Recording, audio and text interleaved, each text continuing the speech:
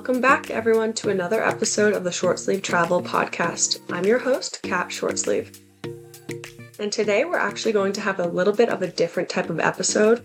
So each week I start off telling you about a certain place that I've traveled to. Normally I end with a ridiculous story about my time when I was traveling to that place.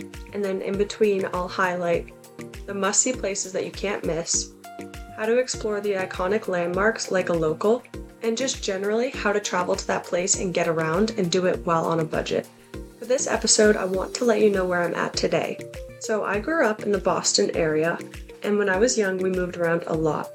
And I think that the way that I grew up really shaped who I am today, which is why I want to tell you about it. So when I was young, I grew up in 6 different houses in different towns and going to different schools. I was always the new girl, and I loved that. I liked that I could reinvent myself. I liked that I could meet new people, become friends with people, but then move on, and I was on to a next new exciting chapter.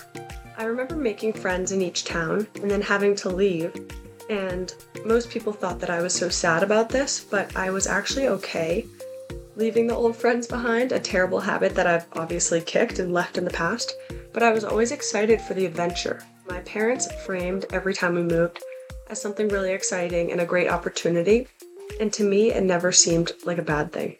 My first introduction to travel, aside from moving between houses, was in high school.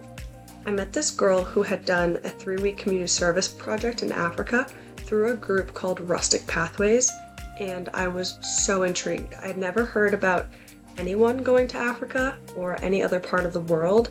I hadn't studied it, and it was completely new to me. But it was so cool to hear what she had done there and how she was actually immersed in the culture and the community. So I looked up Rustic Pathways and I saw that they did excursions all over the world. But it's extremely expensive and my parents were never going to pay for that. So instead, I just decided to get their catalog. I had never left the country before, and so I could flip through this catalog and look at all the places that I could go to, and it was my favorite book that I would read every night. My parents saw how obsessed I was with this Rustic Pathways program, and they're so supportive, and so they said, if you get a job and if you make enough money to cover half, we will meet you where you're at and we'll provide you with the other half. I needed to figure out a way to raise the money in order to go on this trip, and so I decided to start a business. I was sewing purses out of different jeans that my friends and our neighbors would give to us, just raggedy old jeans that they weren't using anymore. And I sewed purses out of these. They were very arts and crafts looking, but I brought them down to a few stores in town and I sold them there. And I sent them to a few stores that I reached out to online, and they sold the purses as well. And through that, I was able to raise enough money to go on this trip. I wanted to find the trip that brought me the farthest away from home. I wanted to go to the other side of the world and see what it was like over there. No one in my family had ever been to the other side of the world, and I was interested and just needed to go. My dad was not thrilled about this because he was hoping I would choose a service project maybe in the Caribbean or within the US or just on the other side of the nation. But of course I had to choose the one that was farthest away. And so I boarded my flight all alone and flew to LAX where I would meet my group. And there I met 18 other high school kids who all had a passion for travel and came from different parts of the world. This was how I got hooked. These kids told me about some of the places that they've traveled to, where they're from, and they invited me to go visit them where they're from. Some of the kids were from the US, but most were from Europe and Asia. This trip opened up my eyes to all of the other places in the world that I can go, and I noticed that every time I travel and cross something off my bucket list, while I'm traveling, I also learn about all these other new places that I want to go that I wouldn't have learned about had I not been to that first place. This began my never-ending bucket list. A few years later, Instagram came out, and I started to follow all of the Instagram influencer travel girls. And then I actually was lucky enough to meet some of these girls when I went to Bali a few years later. So I met a girl, her name is Haylsa, Haylsa. I met her and her boyfriend Kyle, and they were incredible. They were so sweet. I sat and had dinner with them. My ex-boyfriend was with me, and she told me all of her tips and tricks and kind of warned me about the industry. But I was blown away because she's been to maybe 100 countries. She's been everywhere. She's seen everything. She's like my idol. And she's friends with a girl named, I think it's Lauren Bullen, Gypsy Lust, if you know who that is. She was one of the first travel influencers who made it really big, and her sister Ellie, who lives in Australia. I followed these girls since I was in high school. When it came time to apply for colleges, I wanted to go to an international school because my high school in Boston was made up of kids that are just from Massachusetts and just from the surrounding towns, and I found that uninspiring. And so I wanted to go to a college that had people from all over the world, and so I ended up at Georgetown University in DC, a major melting pot. While I was there, I studied psychology and entrepreneurship and met people who had been all over the world, and I was able to travel with them. I loved studying psychology because I loved learning about how people think, why we operate the way we do, and what shapes us. I thought that this was a better degree than econ to go into finance with, so I studied psychology, and then I went on to work in wealth management in Boston. So I was working in Boston, had a boyfriend at the time who I'd been dating for 6 years, very serious about him. And the best thing that ever happened to me is that we broke up. His mom and his sister made my life absolutely miserable. They never supported our relationship. One time they even had me sit in the basement while they had a family dinner. I loved him so much that I just was willing to put up with this absurd treatment. But once we broke up, I realized there's a world outside of Boston that I was interested in that he was less interested in. I decided to transfer with my current wealth management company from the Boston office to the Singapore team. I wanted to go live in Asia. That would be a perfect jumping off point for me to travel from. As luck would have it, my flight was ready to take off on March 2nd, 2020, which of course was perfect timing for the world to shut down.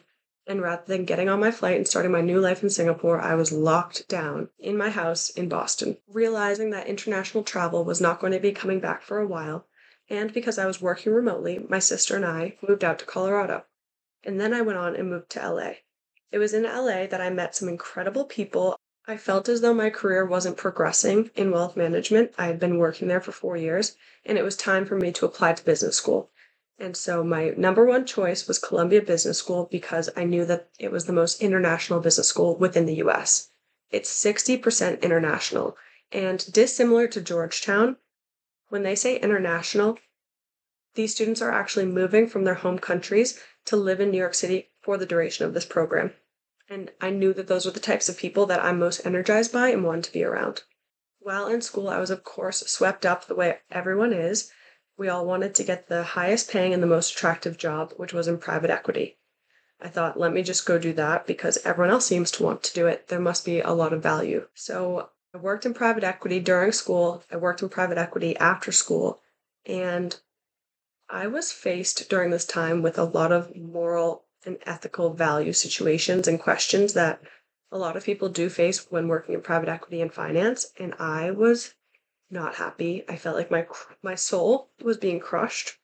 My family is better at noticing when I'm struggling sometimes than I'm able to notice it myself, and they said, "Hey, it looks like you're really not in a good place. You're not happy in this job. It's not a good situation." I looked in the mirror and realized I'm making so much money here in a job that so many people want, but I'm really unhappy, and this is not going to be sustainable over the long term because our careers are a marathon, it's not a sprint, and I was going to be burnt out. My grandfather has always said, you need to follow your passions and do what you really want to do because the authenticity will come through and the money will follow.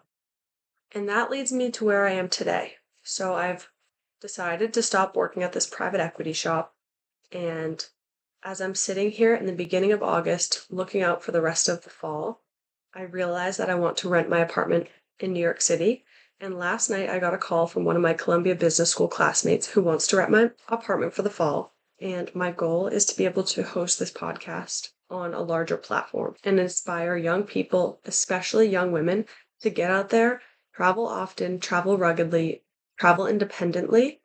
Because the two names that come to mind for me and anyone else when you talk about travel experts, it's Anthony Bourdain and Rick Steves. And they're just older men and they're both great, but there needs to be some young new life. I'm a travel expert. I've been to 40 countries. I've seen it. I've done it. I've gone the budget, super rugged, rough route where I'm hitchhiking. And then I've also done this the luxury way. I've had some incredible, crazy experiences that I'd love to talk about that I've done cheaply. So how to get on a yacht with 50 of your friends and do it very cheaply, just a little bit over $1,000 for a week island hopping in Croatia. I've accumulated all of these travel tips and tricks, and I want to share that with you.